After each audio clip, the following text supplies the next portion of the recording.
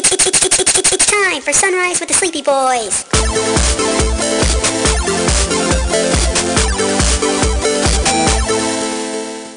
Forgive us, Father, for we are about to sin and be very naughty boys.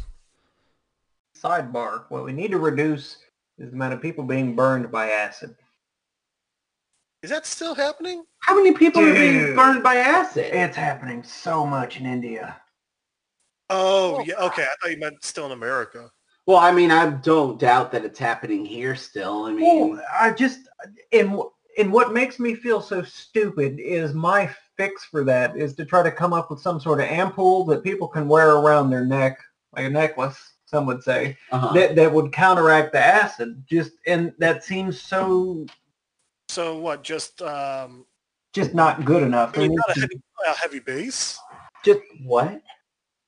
Well, bases and Jasmine's convinced that something is living in our attic, and she's saying she can hear it again. Throw acid at it. Brandon, just tell her Mark moved in early.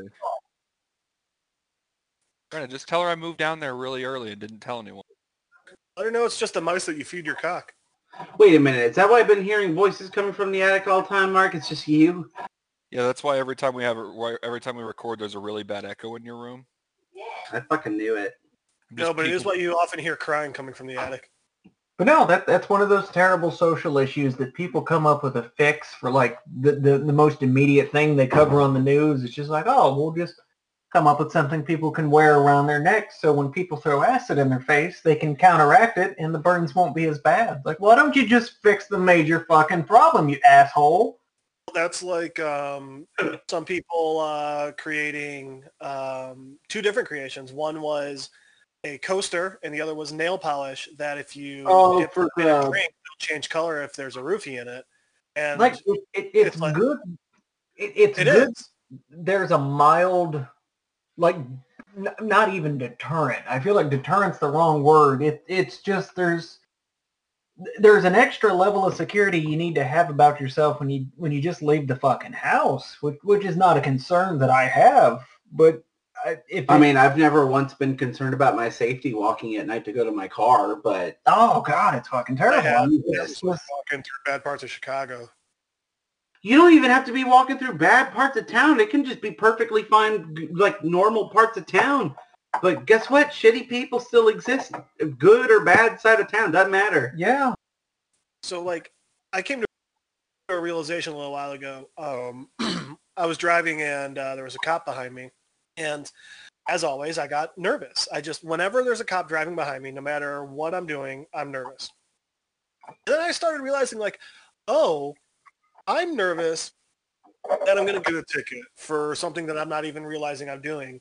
Whereas a very large part of the population, especially the American population, is even more worried than I am that they're going to die.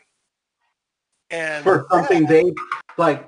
Oh man, I didn't realize I had a brake light out or something, and then all of a sudden, before you know it, bam! I gotta tell you, man, I had a breakdown when I had that realization. I cried for like hours. It really fucked with me.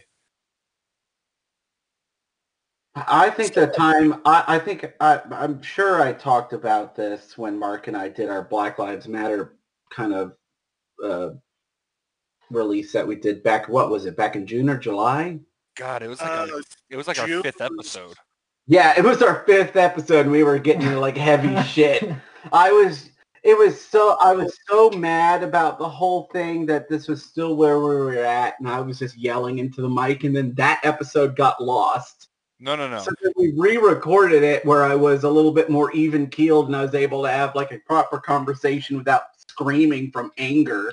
Quick to clarify, when Brandon says that it was lost, it was, in fact, Mark, don't you ever fucking release that audio. The last thing we need in this world is another angry white person yelling about how Black Lives Matter. Okay, I figured Mark was responsible for losing that. All right, continue. I mean, also at the same time, I mean, you know, what good does another white person yelling about things matter? Yeah, exactly. Well, I think it's the outrage that's, it's good that at least we have that. And I know that's such a sad, pathetic thing that, like, oh, hey, at least someone's angry about it. But I mean, that even a couple generations ago, that wouldn't have happened. And Sure, but now there's more and more people being. Or at least it wasn't happening on the scale that it is now. so And So does that lead to change? Does that create something that's not? I think it's you can't have the change until you have the outrage. Because if you're not outraged about it, why would you change it? You know, the outrage is great, but if it's got to be literal step one. It's the outrage, like just being outraged about it isn't like, oh, I'm doing my part. No, that's what should motivate you to do your part. Yeah, guess what? Just because your outrage has subsided and you're not screaming about it doesn't mean the problem went away. Right. Exactly. And actually, that brings up something. Okay, so before I go into this point, one thing that really got me, you know that all of those pictures of MLK marching and protesting and everything, those were taken with color film. Mm-hmm. Like they've been released black and white because that makes it look like it was much longer ago. Like that girl. Oh, you're talking about in like the sense of what textbooks do? Yeah. Yeah. That girl Ruby, who was like the first girl to go to an all white, the first African American girl to go to like an all white school. Right. She's 60 right now. That wasn't Yeah. that long. Yeah, I think Truman called the national. Was it Truman? No, Truman dropped the atomic bomb. Who was in office at the time? I'm trying to think. It was probably Lyndon B. Johnson. Yeah. That sounds about right. But And so fuck, here's we the have other- fucking color images of JFK getting his brains blown out. there's colored images of Martin Luther King Jr. They're just not what you're shown. So I will say, I'm just thinking about this, talking about, kind of like the perspective of things. So the first time I went to Memphis was because I wanted to go to Graceland. Which who doesn't know, that's where Elvis lived. That was his home. Who doesn't know that? Hey man, I'm just, covering all my bases here. Tell you what, the more and more we get Gen Z. Gen Z is the one after millennials, right? Yeah. I have no idea. I would not be surprised if the majority of Gen Z didn't know that, I feel like I don't feel like that's accurate though, Jeff. I mean, people could have said that at any point. Granted, I don't think a lot of millennials know that Graceland is where Elvis lived. But you don't know that. You're just going off of your feeling. There's not an actual, like... I think. Yeah. No, Brandon, as a millennial, I didn't know Elvis was from Graceland until you told me when I was like 22, so... Yeah, but that's what's great about our friendship. We both learned so much from one another. Sometimes I wish I could unlearn the things that I learned from you, but that's kind of the curse of this friendship. There it is. That's what I was waiting for. Just like Tag Team said, there it is. But so anyways, I went to Memphis, and while I was there, I wanted to go. I was like, I just want to go. It was my first time ever going to Memphis, and I was, hit up Beale Street, went to Sun Records, and of course, the other big thing that happened was, I think it was the Hotel Lorraine, where MLK was assassinated at. That hotel is still there, but it's been converted into a museum. And I wanted to go, but it was closed the day that we went. And there was a guy standing out there with a sign.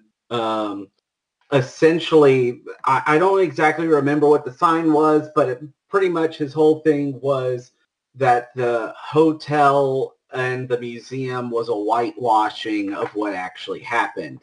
And I never understood that, especially at that age. I think probably I was 13 at the time when I went, and I never understood. I'm like, well, this is where it happened, and this is a museum where it's supposed to be teaching you what happened. Like, I don't understand how, like, that's, like, whitewashing. Now, granted, I've never been to the museum. I don't know what is in there.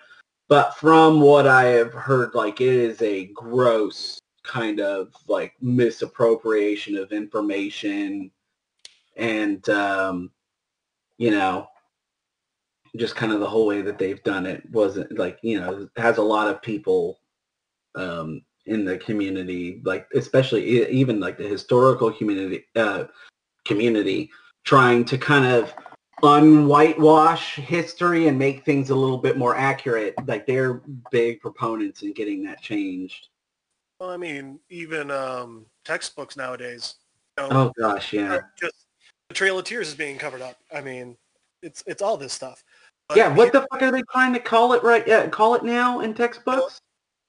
I saw a textbook that said when the Pilgrims arrived, they didn't have when the Pilgrims arrived, they needed places to stay. So the Indians moved off their land, moved out west so that the Pilgrims could have an area to live. And it's like, no, actually the Trail of Tears was when we made them leave and murdered a bunch of them. Well, Trail of Tears was much later with Andrew Jackson.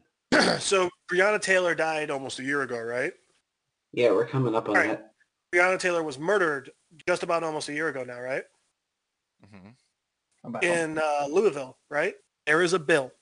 Kentucky is trying to pass a bill. It advanced out of their Senate committee, and this bill would make it illegal to insult or taunt law enforcement officers to the point where it could provoke a violent response. That's like the necklace that counteracts the effects of an acid. I feel like you're trying to deal with the issue of being burned with acid rather than why somebody would throw acid at you. Right. Also, that whole freedom of speech thing. Sure. But yeah, I was amazed. Almost a year after Breonna Taylor, and no one has been charged yet, or I'm sorry, no one has been convicted of anything yet. And that's what Kentucky's doing. That sounds par for the course for Kentucky, though. Yeah, Mitch McConnell. Yeah. Okay. That absolute twat waffle. Oh. I didn't know Death actually lived among us, but apparently he's in office. Right. What an absolute just fucking piece of shit that guy is. Hey guys, if you just can't get enough of Sunrise with the Sleepy Boys, you can check us out on Facebook, Twitter, and Instagram at SR Sleepy Boys. Or you can check out our YouTube channel, Sunrise with the Sleepy Boys. You can also find us on Spotify, Radio Public, Anchor, Breaker Radio, and coming soon, Apple Podcasts.